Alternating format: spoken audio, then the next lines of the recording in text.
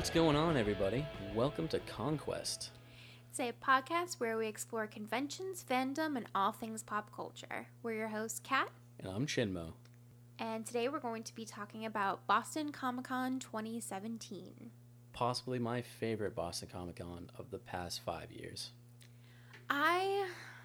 It wasn't my favorite so this was my third year, and it was my least favorite. Really? Experience, yeah. I've been going since, I think, 2012, and this might have been my favorite one. Really? I don't know if it's because I went all 3 days, I got to, relax about it more, what it was, but I loved it.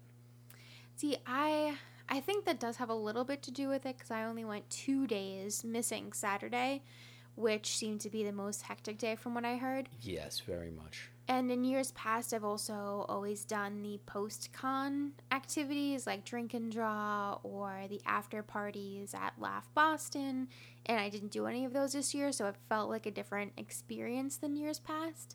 But the new venue and the new company also made it feel too different for me. It was definitely a lot different. Because it was Fan Expo this year. I don't remember who ran it the previous years. I think it was just Comic-Con International before. They're the same ones that do New York and San Diego.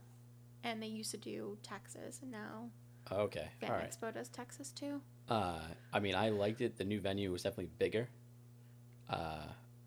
Except they didn't know how to use half of it, yeah, which we'll talk about in a little bit. But overall, I think this was my first year going all 3 days, and I think that helped it for me. It was much more relaxed, much more fun. I think that definitely is a way to do it, because then you don't feel as stressed the days that you're there trying to get to everything and making sure that you're seeing everything, because there were a lot of panels this year too. I feel like there are more panels than in years past, and you want to make sure you get all of those in, but you don't want to miss time on the floor. So I think having that extra day in between gives you the time to pace it out. Go Friday where it's a little quieter, get the lay of the land, scope out where you want to go. And then Saturday, if it's not too crowded, get to the booths you want to get to the artists you want to see, work in some panels. And then Sunday, if you did have any shopping that you wanted to do, any artists left that you wanted to check out, you can do those, because there aren't usually as many panels on Sunday. So it helps you kind of balance out the weekend, I think, having the 3 days. 1 day is definitely not enough. 2 days still didn't feel like enough. You just hit it right, nail on the head right there. That is exactly how I feel. And I'm so happy I did the 3, and it made it so much better because it worked out exactly how you just said it. It was perfect. Gives you some nice... Makes it more leisurely, which, yes, with all the activities and all the people and everything you want to see, it doesn't feel like it could be leisurely, but when you give yourself that extra time. And you did the VIP pass, right? No, I did the deluxe, which was like a step below, because I was going all 3 days anyway, and it was set it going because I was planning on going just Friday and Sunday, but then I met up with a friend on Saturday. And it was, instead of buying 3 days separately, it was much cheaper to just buy the 3-day pass, and it let me in early on Friday, which was one of the best parts about it. Yeah, that's huge. I remember the first year I went, I did the VIP pass, and it let you in at least an hour early, right? Yeah, 2 hours, 1 hour? I think it was 2 hours. They opened at 4, and they let me in by 2, which was awesome. Yeah, having that time without the major crowds, I think, is really huge. I think that's what made this one so much better for me, because it was the first time I did that actually at any con I've been to, and I've been to a handful of them, but it's the way to go. If you have the money, do it. Totally worth it. I got to see, I think, just about everything I wanted, because like you said before, this was the first one where Boston actually had a lot of panels that I was very interested in, and it was much easier to get through, plan out what I wanted to do, and I saw just about every single one I wanted to, except for the ones that overlapped. Yeah, there were a few on Saturday that I wished I had gotten to, but obviously couldn't because I didn't go that day. But they did a better job this year spacing out the larger panels, because Yes. usually they just pack all of the important panels into Saturday, and then Friday you might get one or two of the cast off ones, and then Sunday it's like, oh, these people stuck around, so we're doing a secret panel and we're putting it in sometime Sunday. Yeah, and it just throws off everything. But no, I completely agree. They space it out great. Like, for instance, Friday, which you got to go to, I couldn't for a whole nother reason, which we'll talk about in a minute. Yeah. But you got to go to the Stan Lee panel. Yeah, that was awesome. And I wasn't expecting that to be on a Friday night. That would have been a Saturday afternoon previously, Right, I 'cause think. it's arguably one of the biggest people there at Yeah. any con, really. And I always feel lucky the years that he's there, because they say every year, you better catch him. It's his last time in New England. And I think they build that in as a safety net so that if he doesn't come next year, they can't say they lied to us. And let's be honest, he's getting up there in age. It's Yeah. going to happen soon. Yeah, there are some times, if I didn't go to his Q&A this year and listen to him talk, I would have still run with my theory that it's Weekend at Stan Lee's every time I've seen him. It looks exactly like a scene out of Weekend at Bernie's. Yeah, my first con, the first year I went with my friend Melissa, and we got our photo op with Stan Lee, and we went in, we didn't even get to talk to him. We just went in, they were like, okay, you stand on this side, you stand on this side. They took the picture and were like, goodbye. And when I look at the picture, I swear his eyes are closed. Like Does he have sunglasses on too? Yeah, he has sunglasses on. He's 100% sleeping. Yeah, I feel like they just propped him up in the chair and made sure that, they put extra duct tape or something in the back of his vest so that he sat up straight. And then they just paraded people in, didn't let anybody talk to him. And then someone else said when they went to go get his autograph that he just signed it and they pushed your book down the table and you couldn't talk to him then either. So in my mind, there was definitely someone underneath the table with one of those sticks attached to his elbow, just moving his arm. Yeah. So I always thought of it as a Weekend at Stan Lee's situation until I heard him talk this year and realized that he still has energy and he is still alive and not just waiting in some cryogenic bubble until they take him out for a photo op and then put him back in to bring him back to the next con. He's the Winter Soldier. Yeah. That's what he is. Yeah. That's the best way to put it. Because the way you would describe, I met him 3-4 years ago at a New York Comic Con, and it's very similar to how you were. I had him sign a poster, a Spider-Man poster for me, and it was very much like he signed it and moved. I did get to talk to him for a second just because the way I kind of snuck into the line, I got right before he left, so it was the last one. So there was a small interaction, which was really cool. But I saw a couple people in front of me, and I was like, besides his hand, he's not moving. Mm-hmm. But I mean, he's 90 something now. So yeah, I looked it up recently. I forget. He's 91, 92. He's up there. Yeah. But after all he's done, I mean, you know what? It's worth it. I mean, he can do whatever the hell he wants. Yeah, and he was so funny. I wasn't expecting him to be That's what you funny. were saying. He was just throwing zingers left and right, throwing some serious DC shade, which made me feel a little awkward. But he was talking about the old name for Marvel Comics, and I wish I looked it up before this because now I forgot what it is. Is it Atlas? Yes, yeah. Yeah. And he said that he's really all about catchy taglines and eye-popping marketing. And he said that just wasn't a catchy enough name. He's like, we got to go Marvel. Make mine Marvel. It's a Marvel era of comics. And it sounds really weighty and important. And he's like, and then, DC comes along and they're just DC. The DC age of comics. Make mine DC. Doesn't quite have the same ring to it. He's like, but, they have Wonder Woman, so... Good for them. Good for them. And he's like, and now you folks at Boston Comic Con will have me back again because I was nice, because I said good for them. See, I can be a nice guy. That is awesome. Yeah, and the moderator guy that was with him, I don't know if he's his assistant or his PR guy or whatever, but he was being really awkward, and Stan Lee just kept making fun of him, and he was like, anybody can do this job. Who wants his job? And a bunch of people in the audience raised their hands. Oh, of course. Yeah, but he was just being super awkward. One of the things that he was really awkward about, but was a big payoff, was actually, he was talking about when they were in London doing, I forget if it was a convention or another con or something like that, but he actually told everyone that they had worked out with J.J. Abrams that they were going to have a cameo of Stan Lee in Force Awakens. That would have been amazing. Yeah. So he said that they had it all worked out. They were so excited. They were in London at the same time. Stan got to go to set, but they had shut down production because that's when Harrison Ford was injured. So that injury just fucked up everything. Yep. So there could have been a Stan Lee cameo, and he, for so long, was going through his phone, and Stan Lee was like, "What are you looking for?" And he's like, "Oh, this picture." And it paid off because here is Stan Lee in Jedi robes. And I'll put this up on our social media so everybody can see it. We'll post this, and it is 100% worth it, because if that somehow ended up in the movie or anything, it's like two big fandoms crossing over. Exactly. The guy that was with him was like, people go nuts. All he has to do is just walk by and in the bar scene, just look directly at the camera, doesn't have to say anything, and then just keep walking, and people will flip out. It'll be such a good merger. And now that Disney owns the Star Wars franchise and Marvel, it would have been a total, and they could have just worked it in as a Stan Lee cameo in just another Disney movie in that universe. So would have been really well done. That I would have loved to see it, even if, like, split second. Yep. So great. now we have the picture. At least we know what it would have looked like. What could have been. I like it.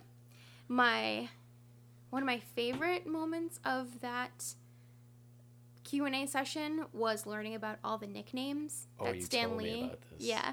So he has nicknames for everybody on his crew. There's a guy that follows him and his PR guy around all the time that he just calls Taillight because he's always following them. And there's another really fat guy, I guess, that works with them. I forget what his name is, his actual name, but Stan Lee just calls him Belly Button because of his big belly. And then they're like the meanest nicknames. It's so funny. Yeah, and his photographer's name is John, but he has really long blonde hair, so he just calls him Hairspray. And then Stan Lee was like, well, you might ask why I remember Hairspray and not John. Honestly, I couldn't tell you. He also said that he calls Thor Goldilocks. That makes sense. And that Iron Man is Old Shellhead. That worked. That worked into the comics a few times, I believe, if I'm not mistaken. Yeah, I like those. So that makes sense. There were two heartbreaking moments in the Q&A, though, that really bummed me out. The first was someone was asking him if he had any regrets for any of his characters in his career.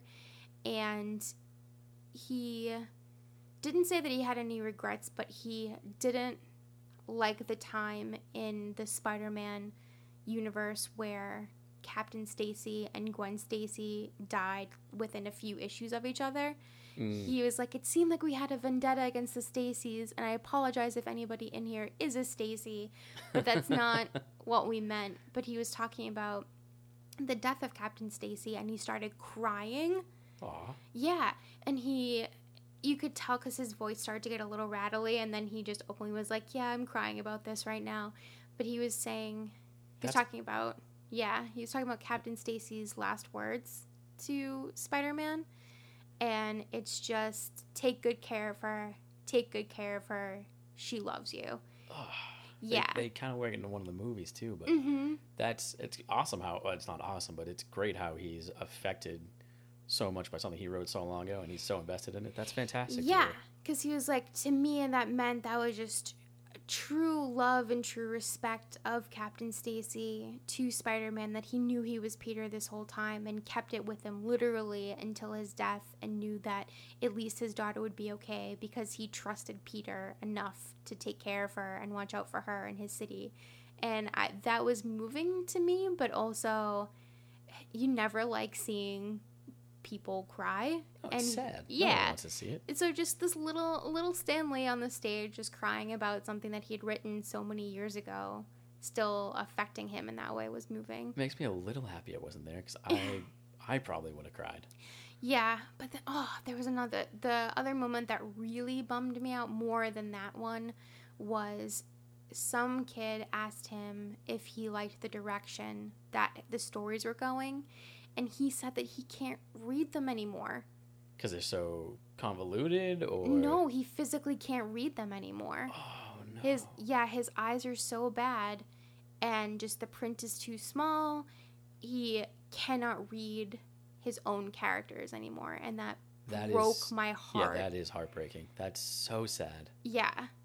Damn. I was like, to have this huge empire and these characters that you create that everybody loves so much, and you can only see them now. You can't. I gotta tell you though, but I feel like he's got enough money where he can hire someone to read them to him. That's true.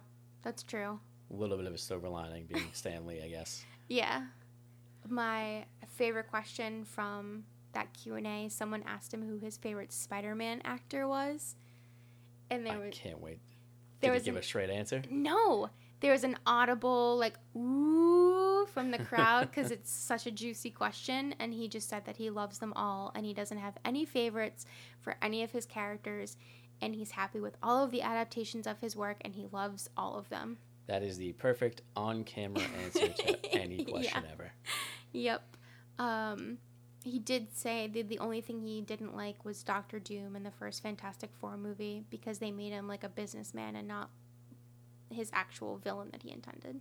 Okay, I can see that. Well, at least he's got some kind of criticism for stuff. That's good. Yeah. And do you know about Fin Fang Foom? The big dragon from Marvel. Yep. Yeah, someone asked him if we would ever see Fin Fang Foom in a Marvel adaptation, and he was like, I haven't thought about that character in years. It's literally a giant green dragon, so I don't know how they would incorporate it or what they would incorporate it into. I think the closest thing the only time I think I've ever seen a dragon even mentioned is in the Iron Fist miniseries on Netflix, which is probably their weakest, but it had its moments, and because that's how he gets his powers in the comics, from a dragon. So it is in the Marvel universe, because it's all connected. There is a dragon out there, so I guess it's possible we'll see Fin Fang Foom at some point, but who knows? Yeah. Right. Yeah, but that was my. That was your big panel. Yeah, that was my big panel for Friday. That was a lot of fun. But you got to go to some good ones on Saturday, right? Yes. The one big highlight I was really looking forward to on Saturday was the Doctor Who panel. Well, technically it's Matt Smith, Karen Gillan, but it's the Doctor Who panel. Yeah, yeah. I am a huge Doctor Who fan and was extremely excited to see both of them, mainly because they're either super busy working on stuff, or, I mean, they live in Europe. They live in London, so it's a whole nother continent, so they're not usually over here too often. Mm-hmm. And it was great. It was just a fun panel to be at. They are very much like a brother and sister. They play off each other so well. It was great. They told a bunch of stories from the set, stuff they're working on now. Karen was telling a bunch of stuff about Guardians 2 and everything. That's awesome. They're as charming as I would imagine they are, right? Oh, right? very much so. Yeah. Yes. I could listen to both of them talk about anything for any amount of time. It was great. They answered a bunch of questions about what they were doing, what they had done, what they want to do. But by far, I think two of the biggest things I got from that how they just cast their first female Doctor from Doctor Who, which I want to get caught up in Doctor Who just so I can see how that plays out. I'm going to miss Peter Capaldi, but I am very excited to see what this does to the story and everything. But Matt Smith, they all talked about how they are huge fans of it. They can't wait. Jodie Whittaker, who was taking over, they're both personal friends of hers, and nice, talking about that. But Matt Smith talked about how he had tried for so long to figure out who the Doctor was, so he was calling people at the BBC, like high ups, like, who is it? You need to tell me. I mean, it's basically me. I need to know. And they wouldn't tell him. And I guess he found out like a week before the announcement happened. And when he found out, I guess he called her up and didn't say anything, left a voicemail of the Doctor Who theme song, just him singing it, which I find hilarious. I love that. No advice or anything like that. That's such a cute story. Just goes right into the theme song. But then the other story I loved was someone asked about their favorite, what their favorite fan fiction they had seen was, which it's a dangerous question. Yeah, because there's kind of a dark underbelly of fan fiction out there. Oh, and they hit on it too. And as soon as they asked the question, everybody was like, "Ooh, what are they gonna say?" And even the moderator brought up, like, there are children in the audience. So they kind of like brushed the question away a little bit. But Matt Smith talked about how one year for his birthday, a friend, he didn't straight out say it was porn, but heavily implied it was a porno. And he was like, imagine Doctor Who. You keep the first word and replace the second word with screw. And got a big laugh from everybody. And Karen Gillan was laughing. She's like, well, at least it's not our characters or anything. And he's like, no, it really is. And then she was disgusted. And it was fantastic. It was a very funny moment to witness. That's awesome. Yeah, that was by far my favorite question. I love that. Yeah. What other panels did you see that you would like to talk about? Because there was a couple. There's one more big one that I want to talk about. But what about you? Not necessarily a big one. I went to a smaller Comics and Comics, which was stand-up comics talking about comics and Comic-Con. I only caught 2 of the 3 comedians. I don't remember either of their names, so I apologize if somehow they hear this. One of them was really funny. He reminded me of Kyle Mooney. Okay. And he was just talking about the development of Mario, which I told you a little bit about, Yes. and how they did no research at all. Like, kids like people with mustaches, right? That's the thing. And what's a trade they know? Plumbing. They know plumbers. So he'll make them Italian plumber, Super Mario, because he's a super. That's his job. I feel like this is really how Mario came to be. Yeah, I feel like it's pretty accurate. Like, he's just sitting there in the room taking notes. He's like, this is going to come in handy someday. This is going to be a multi-billion-dollar franchise one day. Just wait and see. And then the other comedian, that first comedian had a really good bit where when people were interrupting him, he was like, oh, now I got to start all over again. And he would start at the very beginning of his bit, but change one part of the joke so that it wasn't the same exact joke again. A little Andy Kaufman of him. I like it. Yeah, I liked it. And then the second comedian was talking about how he went to Comic-Con last year when it was the Star Trek celebration for it. Oh, yeah, it's the 50th anniversary of Star Trek. Yeah. Mm-hmm. And he went to the Star Trek night at Fenway when William Shatner threw out the first pitch. That's pretty cool. For the Sox game. He let everybody in on the secret that there's no actual one first pitch. There's like 10 of them. Yeah, they do, depending on what they're doing the one pitch or the first pitch for, there could be multiple people. Yeah, I didn't know that. I thought it was like just one person doing the first pitch. So that was a shocker to me. Usually it is, but something like that, I can see that, like, they have like the whole cast going, did he say? I don't know if it was the whole cast was there. There was a section of Star Trek fans at the stadium, at the park. And he was like, it was really cool. It was the first time that I could ever go into Fenway Park head to toe in my Star Trek uniform and not have anybody try to beat me up. That's pretty cool. Yeah. That's an accomplishment right there. Mm-hmm. So Especially, he said, yep. Sorry, what were you going to say? No. So then he was saying how when William Shatner came out, everybody stood up and cheered for him. He got a standing ovation. And he was like, this is so exciting. Boston's embracing William Shatner. And then he threw out the first pitch, and it was terrible. It went like 2 inches over the pitcher's mound and then fell. And then he said Boston became very Boston, and everyone just started booing him. Just screaming, booing. He walked off the field with his head down and then stopped, turned around, and went back to the pitcher's mound and picked up the ball and then threw a perfect second pitch right over the plate, and then everyone started cheering again. And he's like, so they were all like, okay, you're good at sports, we can like you again. Which just sounds really embarrassing. Yeah, I would have just left. Yeah, I would have been like, all right, I'm good never for him coming for back to turning Boston. around. That's good. So that was a little one, and then I have one other big one that you caught the end of, so we can talk about that together if you want to talk about your other big panel that you saw. Yes, the other big one, it was on Sunday, which I was very excited for because usually those are the wrap-up panels. But it was the Con Man panel, which if you've never seen Con Man, it's created by Alan Tudyk from Firefly fame. And Say now, that sentence fast. right? I'm Yep. already tongue-twisted.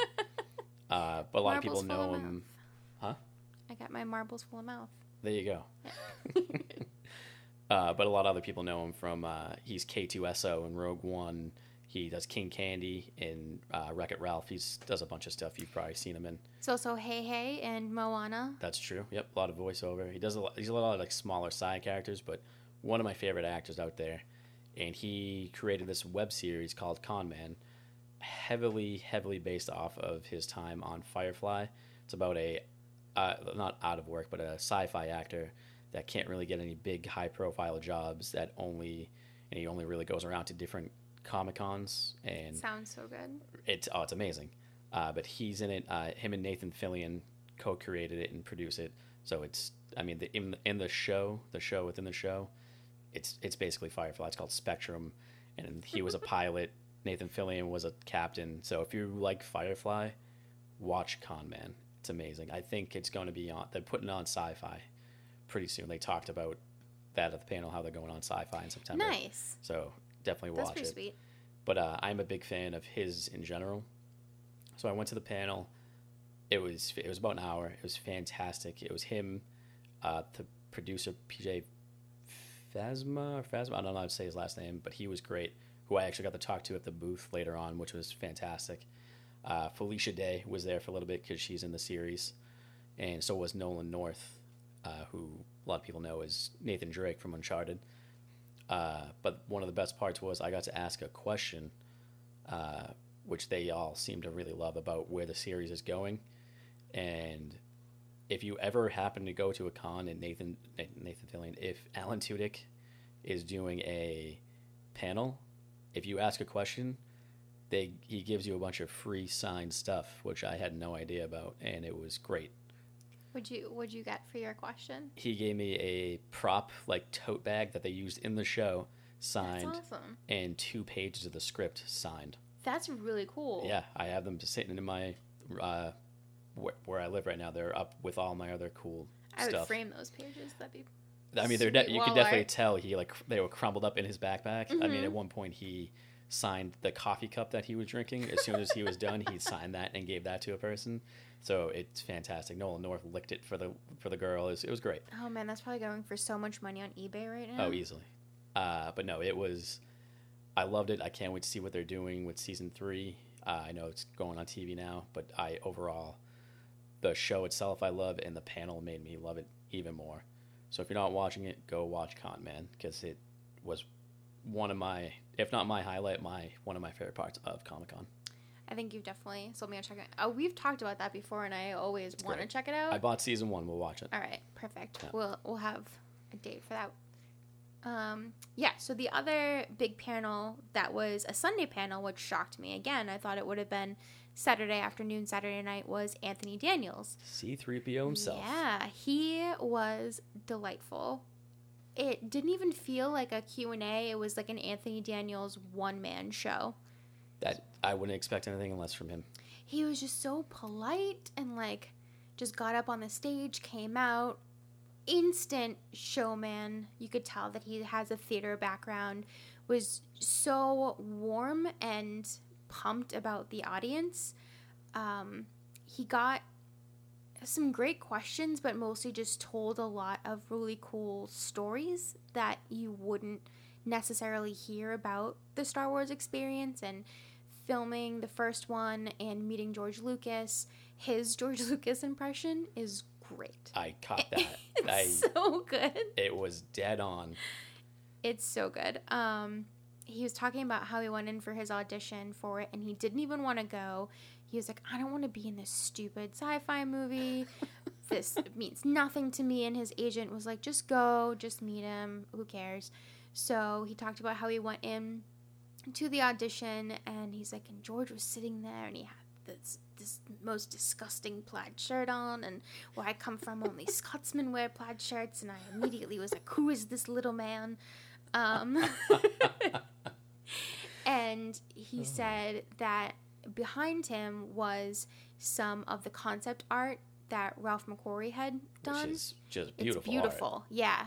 And he said that that's what made him connect with the movie and awesome. Connect with the character. He said when he looked out behind George was the scape for what would become Tatooine. Oh, cool. Yeah, and he said there was a little droid and then what would eventually be C-3PO. And he's like, it was just this character who looked so forlorn and longing, but made direct eye contact with you, and you could immediately pick up the emotion from this character, even though it was a robot. And I needed to be that character. I made an immediate connection. So I just straight up was like, can I have this part? And he was like, sure. Man. Yeah. Just, I want to ask for a role in Star Wars now. I know. It seems that easy. You just go up.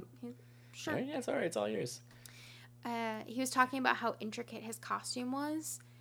And I think I've heard him talk about this before and how you can't really pee in it. It's a pain. Yeah, you can't sit down. It took 6 people 2 hours to get him into it.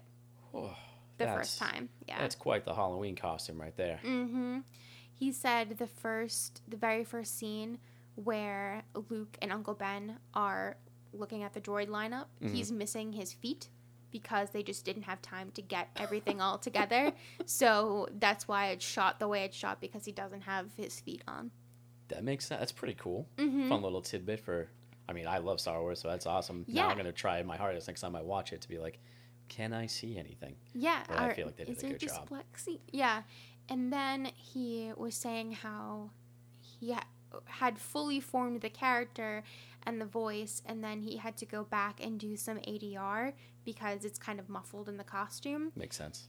And the sound guy that he had run into was saying how George didn't like his performance and how they had tried out a bunch of different actors to come in and do voiceovers for the work that he had already done. Oh, damn. Yeah, like Richard Dreyfuss had been in there. I've heard about that before. I've heard Yeah. that rumor.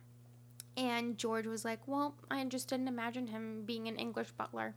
Like, that was... That's what he is. Yeah, yeah. But then, and again, it was another, well, you know, Anthony's work is pretty good. Why don't you just keep his?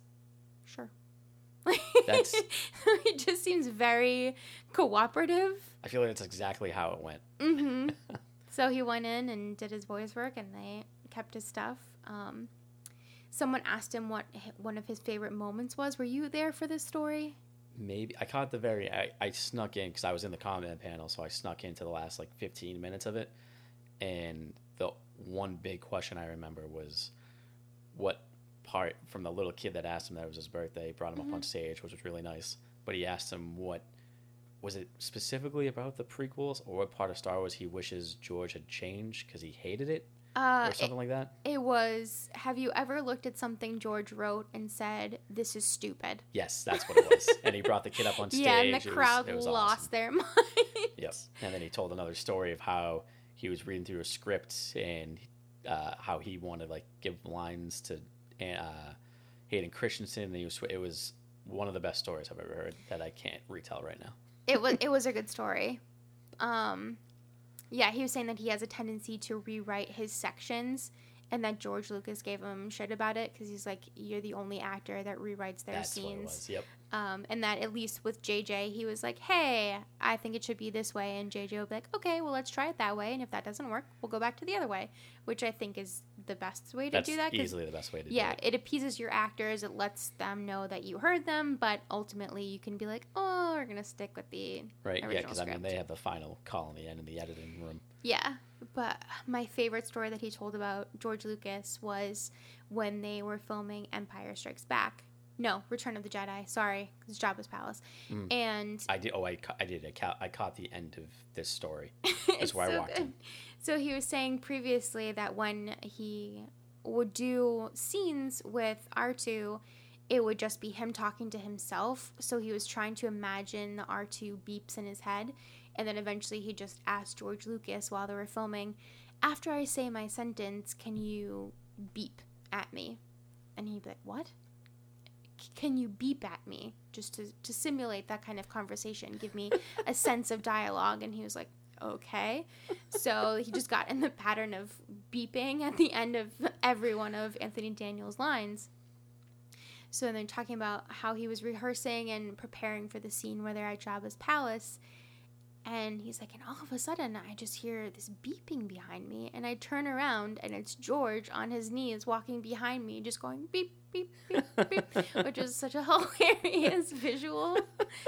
And I just love getting stories like that. Like, that's what you go to panels for. You get those weird stories that you won't hear anywhere else. Behind the scenes stuff, it's fantastic. Mm-hmm. I love hearing, like, it's like, just like you said, stories you never hear. And you're like, wow, this makes me feel like I was there. Something no one else has really ever heard. Mm-hmm. It's what makes going to this stuff worth it. Yeah, because even if you don't get to interact with them directly, just being in the same room with them, feeling the energy of the other fans and the energy that they're bringing to the experience. And it's the best. Yeah, it's so fun. I like just being there and being a part of it. At that panel, though, I was lucky enough. I actually got to interact with Anthony Daniels completely on accident. Because the panel had ended, and I had, like, snuck into the end of it, so I was in a random, there was, like, a 1 or 2 empty seats at the way, way back. I was in it, and it ended, and to beat the crowd, so I stood right up, went out the door, and I held it for the, like, was kind of, like, walking out, then I realized there was someone behind me, so I, like, really swung around and held the door, and it just happened to be Anthony Daniels. That's and I was so like, awesome. I'm so happy I didn't shut the door on him. Yeah. And I was like, hey, awesome job. That was great. He's like, oh, thank you very much. And then, like, took off sprinting down the hallway. Oh, yeah, to beat they the crowd. run out of there. It was a very interesting encounter, but it was very cool to actually sit there and meet him for 2 seconds. Be like, hey, all right, nice to meet you. And now you've got that story. You're like, right? One time I got to talk to Anthony Daniels and held the door for him. I almost shut the door right on his face, which would have been horrible. He broken C-3PO's nose, delayed production on God. episode 9. I told a friend about that, actually, after we went, and he's like, can you imagine if you shut down production because you hurt him? I'd be like, I would never be able to show my face anywhere ever again. I would feel horrible. It would have been bad. It would have been bad. Yeah. But speaking of meeting people, Yeah. the one person that I know I wanted to meet, you really wanted to meet. Mm-hmm. I've been to a handful of cons where he's there, and I just never done it. But we finally met Billy West. Yes, it was so good. I was so happy we got to meet him. We almost didn't get to meet him, though. We just barely got to meet him. Just barely. I think our faces were pathetic enough that... He's like, all right, I suppose. Yeah. But we came right out of the Anthony Daniels panel, and we were like, you want to go meet Billy West now? Because we had it planned all weekend. I'm like, all right, let's do it. Like, both big fans. Let's go downstairs. We go down to the floor, and it's about like a 2-minute walk to where he is. We walk over, and there's no line. We're like, why is there no line? And we walk up to like the staff members, and they're like, oh, can we go? Or she's like, oh, actually, he's leaving for the day. We're like, oh, no way. And he was still at the booth. Like, we're about maybe 7 feet apart, give or take. Yeah. And we were like, oh, we had like that depressed look on our Yeah, face. heartbroken. And then you just see him look over, and he gave us like the wave on, like, all right, come on. We're like, oh, awesome. Yeah, it was so nice. He was so nice. He was the best. We took a picture, which we will post. Yep. Nice little selfie of the three of us. And then I paid for an autograph. He didn't have like a big selection left, but luckily he had Zap Brannigan. Mm-hmm. And so he signed a picture of Zap Brannigan for me. But the best part was he wrote a quote.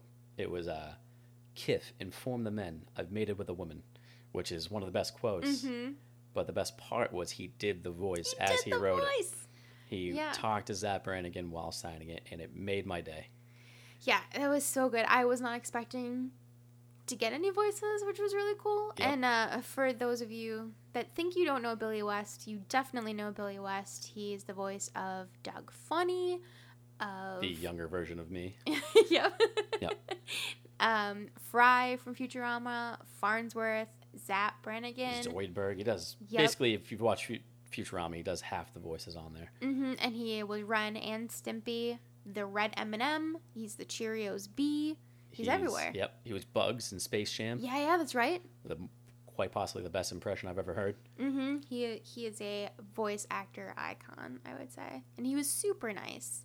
The one thing I kind of wish I did, but I'm kind of happy I didn't, was my Quail Man outfit. I wish you did that. That would have been beautiful. I like dressing up, but usually only on Halloween, and I didn't want to be wearing a hot red cape all day. Are you sure, though? Yeah. It would have been cool to get a picture with him dressed as Quailman, but He would have loved it, I bet. that's true. But I was much more comfortable throughout the day.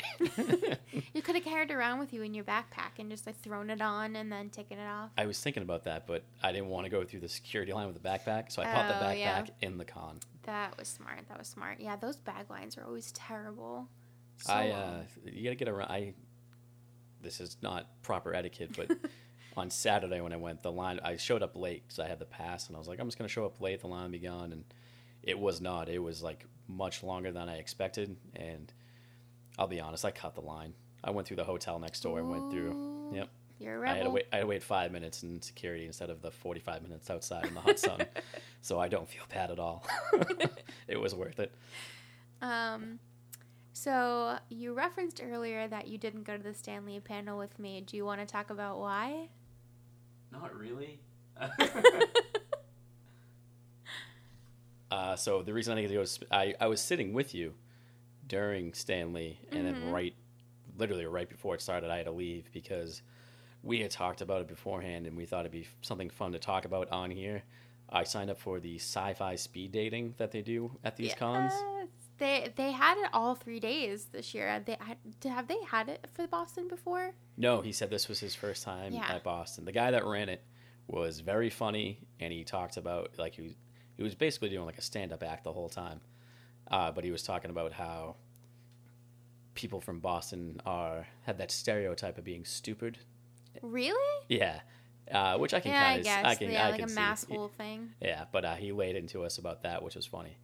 But the overall experience was one of the most awkward of my life. Really? Yeah. We didn't talk too much about it, so tell me like what the layout was like. So I walked in because we had talked about it before, like I was going to do this to talk about it. So I went in, I found where they were on the floor. I was like, oh, can I sign up for this? And like, oh yeah, when do you want to do it? Friday, Saturday. So I was like, well, it's Friday. I'll just do it tonight. So I did it that Friday night session. It was like $20. So I was like, all right, that's worth it. Which I find out women don't have to pay for. I was like, that's a double standard. Oh, that is a weird double standard. It should just be free for everybody then. That's what I thought. But then when I got there, I was like, I understand why they have the guys pay. So it was at 7 o'clock. They told me to get there by like 6:45. So I show up and there's about like 50 guys already just standing there. I was like, how many people are in this thing? So they had like the women sit in the room while the guys were out in the hall, like before they started, like going over like ground rules and stuff like that. Mm-hmm. And just sitting there, I felt so, not even awkward, but there were definitely some people in line. I was like, this is so awkward. This is so strange. And it's going to be quite the experience walking in. So then he like goes over the ground rules. The guy hosting was very good. He was funny about it. He said he'd been doing, I think this is like his 7th year they've been doing this company or something. Oh, wow. But you go in, then you like, it's literally you're inches away from the person. It's like you're talking across from someone, and then right next to you is on both sides of you, there's other people. So it's very loud and very awkward and like hard to hear people sometimes. Yeah, I imagine it was cramped. Yeah, but they give you like a little notebook piece of paper, and then everybody has a little number on their shirt, so you know like what number is which and stuff. So like the secret identity aspect of it is cool, but the one big rule is you're not allowed to discuss names. That feels really awkward. It really, like sitting down, I just want to be like, oh hi, I'm Chinma. Oh wait a minute, never mind. Like you can't Hello, do that. I'm another strange man that you're talking to. Right. So that like the quick interaction was weird, but overall it was very fun. I think it was like 25 people I talked to within the hour. It seemed like it was going like almost every like couple minutes, but then towards the end it's like, oh, I feel like I've been talking to you for 30 seconds. Like they seemed like to be hurrying up, but it was definitely very strange. I mean, everybody I met was super nice and everything, but you could tell that even when I was sitting in the hall waiting, they were like, oh, speed dating. They were just trying to fill it with women to get in there. That's awkward. Yeah, so it was like some people didn't want to be there almost, so it was kind of like, weird. You're going to speed date against your will. Yes, that's almost what it seemed like. But it was definitely cool, and then they do like a whole thing. You had to fill out a piece of paper, like if you want to give someone your phone number type thing, so it was cool. And I felt really bad because I'm the type of, I don't really like to date. Like, I'm not looking for Don't a catch serious. no I feelings. did this to have the experience to talk about it. Yeah. It would be something fun to talk about. So I felt bad because one of the first things he said, like before we started in the room, he's like, "Guy," it was pretty good actually. He's like, "Guys, if you're looking just to get laid, there's the door. Ladies, if you're looking just to get laid, take your pick," which was pretty good. But I mean, at that point, I'm not standing up and leaving. Right. So I did the whole thing, and I didn't really give out my number. I think I did like maybe one or two people. Yeah, cool, because we did dinner post-con, and you did get hit up by Yes, I got one of your matches. I got a few numbers, and I was like, I'm not going to text anyone, but if I get text, I'll continue the conversation. And there has been a few back and forth texts, which is cool. I won't go into too much detail, but that's about as far as I'm going with it. So if you ever are at a con where they do this, it's called sci-fi speed dating. It is definitely at least worth the experience. Yeah, and you get possibly some numbers out of it, at least a good story. Right? Yeah, and you meet some interesting people, to say the least. I'll leave it at that. But there were some characters. We'll have to talk more about that off the record because I'm curious now. Yeah, there was some weird stuff that happened, and I'm sure I'll talk about it more on a later episode about something. But yeah, All right. but it's worth it if you're there and there's one somewhere. It's worth even if you're a guy, it's worth the $20 to check it out. It's cool. Sweet. Yeah. So that was my Friday night. So we talked a little bit earlier about how I only did 2 days and you did 3 days, and how the 3 days, the benefit of that, Yes. especially on the floor, I think. How did you feel about that? By far, the day I went, the Saturday, because you guys didn't go Saturday, it's always the big day of the con. Usually a lot of celebrities are only there for that one day, so it draws more people in.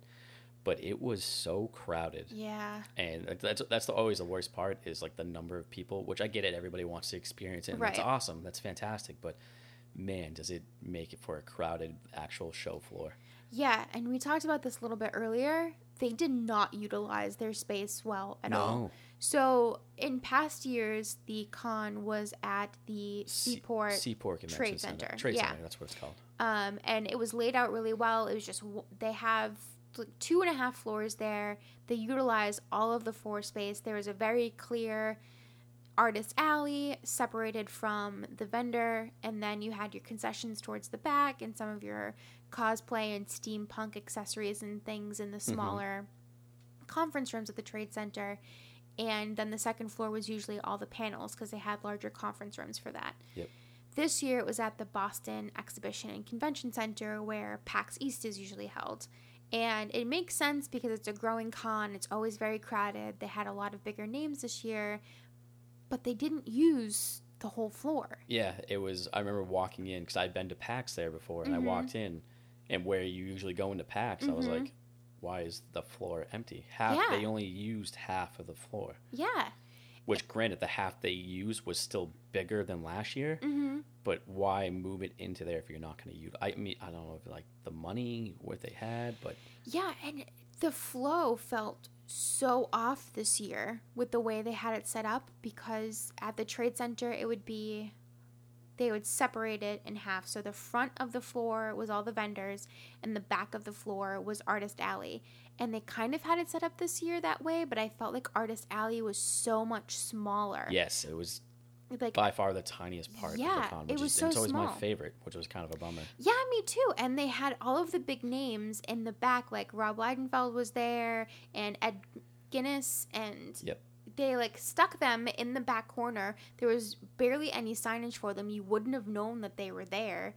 And you could get through all of Artist Alley in like 10 minutes because, Not even. yeah, there were so few tables and it was so crowded where they did put them that it wasn't even worth going around there. Like, one of my friends that I had talked to that one Saturday said that Artist Alley was so small this year, she didn't even realize that she had missed it. Right? It was a tiny corner, which, I mean, the overall layout, I liked how they mapped it out. Mm-hmm. But if they opened up the whole other half of the convention center, Mm-hmm. they could have just made it so much bigger. There would have been like the actual like alleys, like the actual Yeah. aisles walking through. You would have been shoulder to shoulder with people on on Saturday where it's crowded. You could easily maneuver through. I just think they if next year, if they don't utilize that space, I don't understand the whole point of being in that building. Yeah, I don't either. And this year felt more vendor heavy than artist heavy, Very much which so. is sad to me because that's the whole point of the con, is to celebrate comics and pop culture and the art and the media of it. And a majority of it was just, here's these t-shirts, or, you know, here's these action figures. It was just more the vendors and not about the art. And that really bummed me out. And there was also tattoo artists there this year, which I thought was a weird choice. Because there's people running around, you're bumping into people with this fresh inked wound. Didn't they? I think they did. They've done tattoo before, I think. Oh, I hadn't noticed them before. I've been to a few I mean, it is very cool, like, doing that, but, like, they had it, like, it was kind of towards the corner of one thing, but it was very much, you're like, oh, hey, cool, I'm looking at these comics, and then right next door you see someone, like, getting their, like, lower back or, like, their thigh or something tattooed. Yeah, like, it was interesting. Strange. But, I mean, overall, the layout was good, but they just did not utilize their space, which kind of bummed me out a little bit. Yeah. But overall, hopefully they fix that part. Mm-hmm. Overall, still had a great time. Yeah. But just utilize that space better, Fan Expo. Come on. Yeah. Well, being on the floor, though, we did see some good cosplay. Which is... some bad cosplay. Oh, man, I love the bad cosplay. Yeah. That's might be my favorite part. So we kept a tally. We eventually stopped the tally because it got out of hand of how many Harley Quinns we spotted. That is the most popular cosplay of all cosplays. Which, if done well, it is really cool. Yeah, like if you get the Batman animated series Harley Quinn in there is really good, or even the Arkham Asylum Harley Quinns can be done really well. But the Suicide Squad Harley Quinns are everywhere now. I did see one Suicide Harley Quinn, like when she's in that gold sequins dress, that was really well done, but it's very overplayed. Yeah, I stopped my tally at 40, and that was just from Sunday, so I can't imagine. You were texting me Saturday to keep the tally going, and eventually you just stopped. I just stopped. I was like, this is killing me right now, just going back. Like every time I turn a corner, I'd be like, oh, 2. Oh, there's another one. Oh, there we go. Yep. And then a lot of Deadpools. That's the male Harley Quinn. Yes. I would say. Yeah, good comparison. I did see a group of, it was 3 Deadpools and 3 Spider-Mans all together doing one big picture, which was awesome. That's pretty cool. Yeah. Yeah, but overall, I mean, I feel like there's no in-between with cosplay. Mm-hmm. Either it's really, like, people put a lot of time and effort. Like, I met a few people. I met this one girl that was Eowyn from Lord of the Rings, and she made her own dress, like her own headpiece, and it was super well done. I was like, I was talking to her about it. I was like, oh, where did you get this? She's like, oh, I made this. I was like, that's incredible. That's it looks so impressive. Right out of the movie. And like it was very, very well done. But then you see some people that sometimes you can't tell if it's done on purpose to make it bad, or if it's like, hey, let me just try and do something really quick and like paint on this cardboard or something. Yeah. But there are some that you look at, you're like, oh man, come on. Yeah, you just threw that together this morning and stumbled out of your house. Yeah, which I think they're pretty funny, but but then there are like, it's either one end of the spectrum or the other, and in between people are like, oh, that's cool, but go all the way or don't, you know? Yeah. At least that's my opinion. Yeah. This year I saw a lot of Cassidy's from Preacher, which made me really excited. Yeah, 'cause you're I'm a huge Preacher fan. Even just from the graphic novels, and I like the show for what it is, but just seeing Cassidy cosplayed was awesome, because if you're gonna go Preacher, you'll probably go Jesse Custer, who's the titular Preacher. And there were even some female Cassidys, which made me even more excited. Yeah, I love this feeling now in cosplay. And it's always kind of been there, but it's been more prevalent the last few years, at least that I've noticed, is that gender... They swap it. The gender swap. Yeah, there's either the gender swap, you can bend it, or embrace it. when it is done well. Yeah. I'm gonna, just not even Comic-Con, but when you and Tim, your husband, Yeah. did Han Solo and Leia for Halloween a few years ago, and you Mm-hmm. guys switched it was so well done. Yeah, thank you. I had a lot of fun with that costume. But it just makes me excited that, a young girl could be like, I love Peter Parker and I love Spider-Man, and feel like she would have to only be Mary Jane. Now she's like, screw it. I can be Spider-Man too. I can be Peter Parker if I want, or I can be Wolverine. Like, it's not gender specific anymore. Just you can be whatever hero, villain, character you want to awesome. be. And usually it's really well done. Yeah. Which is the best part. Mm-hmm. Which I really enjoy. It's if you've never been to a con, it is by far one of the best places to people watch you'll ever see in your life. 100%. And the costumes make it a big reason why. Mm-hmm. And people dress up to be approached. People, especially the really well done cosplay, will let you take your pictures with them. They'll even be in character sometimes, which is really fun. There was an old guy that had a really good Carl from Up costume. Oh, I saw him. Yep. Yeah. Did you talk to him at all? I didn't talk to him. He was taking some pictures with people when I saw him. He was very grumpy. Perfect. So, yeah, he was doing It fit character, well. which I really like. I think, you know what? It actually wasn't this con. It was 2 years ago, maybe, at Boston Comic Con.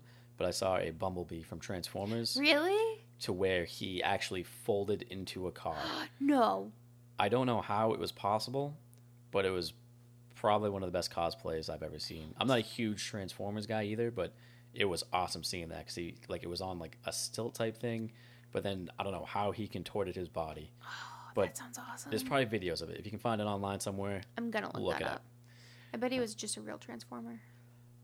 They're out there. It's a robot in disguise. Just a car driving on the floor. Yeah. But yeah, cosplay, it's right up there on reasons why you go to these things. Mm-hmm. Another big reason people like to go to these things is the swag, the free exclusives, the merchandise. Granted, I have been to many cons where I've gone for a specific item. I tried not to get too much into the exclusives because I'm not made of money. Yeah. But there has been some where I've been like, I need to go pick that up. Yeah, one of my biggest regrets from this year's con is not picking up Angry Baby Groot. And I do feel bad because I said I was going to pick it up for you, and then when I went to pick it up, they were gone. I should have known better than to assume that they would have lasted through Saturday morning. You know what? I checked it. I remember I went going into the Matt Smith, Karen Gillan panel, which was towards the end of the day on Saturday. Mm-hmm. There was still a handful on the table, so I was like, oh, they still have plenty. Got out of the panel, went to go pick you up one, and they were gone. Yeah. And I felt so bad. I even ran to the other, because they had two sections of the store. I was like, maybe this one still got it. And sure enough, all sold out. Ugh. So I'm sorry about that. That's all right. It's my fault. I should have got one Friday when I saw them. But I did pick up a print that I got signed by Neil Adams, which was really sweet. I saw that. I was going to until I had a very awkward Until he encounter yelled at with you. Neil Adams. It was my first day there, and I was walking around the floor, and it was like that 2-hour preview that I got. Mm-hmm. So I was checking everything out, and I walked right by his booth, and like I didn't realize it till like halfway through. And there's still like granted, it's still like the preview, but there's still like a handful of people like in between the aisles and everything. Mm-hmm. So I was literally just doing a walk by, and I was like, oh, cool. And then I looked, and I was like, oh my God, that's Neil Adams. So as I'm walking by, like, hey, big fan, love your work. And I kind of like kept walking, thinking he wasn't going to say anything. He's like, oh, you could check out the booth, or you could just kind of keep walking. I was like, oh, wait, no, I'm sorry. Oh. You're like, I'm just going to keep walking now. Yeah, so I was a dick to Neil Adams, so that was cool. So I tried to avoid his booth for the rest of the con, just in case he recognized me. What was your favorite piece of swag that you did pick up? I picked up some cool con man stuff because once I found out they had a booth there, I picked up some of their comics from the show and a cool T-shirt and season 1. But I love toys. I have a whole bunch of cool action figures, and there's been a Gambit action figure who's one of my favorite characters of all time that I've been looking for a while. That isn't super crazy expensive, and I bargained with the guy and got it pretty cheap and picked that up. So I was pretty happy with that. Yeah, con tip. Wait to get all your shopping done or most of your shopping done Sunday. Yep. They don't want to bring back what they brought with them, and you get all the deals. Yep, they give crazy deals. You can barter with them. get some like packages that you wouldn't have been able to see Friday or Saturday. They just want to get all that stuff out of there. So if you're eyeing something, maybe save it for Sunday. Don't wait too long, though, because I went to buy a gift for someone that I saw. I was like, oh, I'm going to wait till Sunday, maybe get it a little bit cheaper.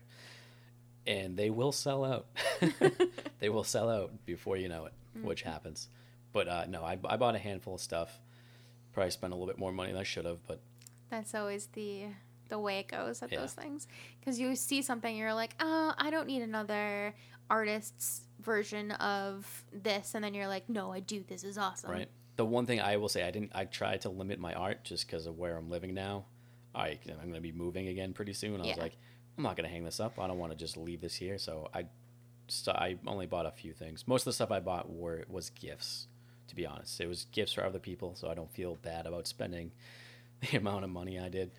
But I bought a few things for myself, like that action figure, which was cool. Yeah. I wouldn't let myself buy any more Batman art. Okay. Well, the Neil Adams print I bought was a Batman print, but it's a Neil Adams, so it's fine. But completely acceptable. I have so much Batman art that I can't, like, reconcile, like, buying anymore. It just doesn't make sense. I still think you just need to get your husband drunk one night and have him agree to let you hang it wherever you want. Everything I want, yeah. It'll happen. Okay, well, overall, favorite parts, like, what did you enjoy about this con? The best. I think this year was my favorite year for panels. I made it to more panels this year than in past years, and just that experience and getting those stories is the highlight for me. And meeting Billy West. Yeah, that was pretty cool. Yeah. Hearing the Zap Brannigan voice up front was pretty cool. Yeah. Actually, you know what? This is, I think, the first time I've actually went to panels at Boston Comic Con, because usually they're really small ones and, like, I miss it doing something else. Mm-hmm. But they had me interested enough. I'm like, yeah, I really want to go see this person talk. I want to hear about this. Yeah. So I went to a bunch of them and I loved it. Yeah, it's such a good experience. I went to two of Scott Snyder's last year, and those were amazing too. See, I always try to get into those, but the way it used to work, they were in such those tiny rooms where if you weren't there early, you're like, you're not getting in, which was good about the new place. Like, that was good about the new places. The conference rooms were bigger. Like, even the Con Man panel I went to, which was one of the smaller ones, held, like, I think 400 people. Wow. Like, it doesn't look like it would, but that's what they said the number was. I was like, cool. Luckily, I got there like 45 minutes before they let people in, so I was like 2 rows back, which was even cooler. That is really sweet. Yeah. But overall, even the main theater they had, where I saw Karen Gill and Matt Smith, I think it was a couple, I think it fit like 600 people. Yeah, that's where the Stan Lee one was too. Yep.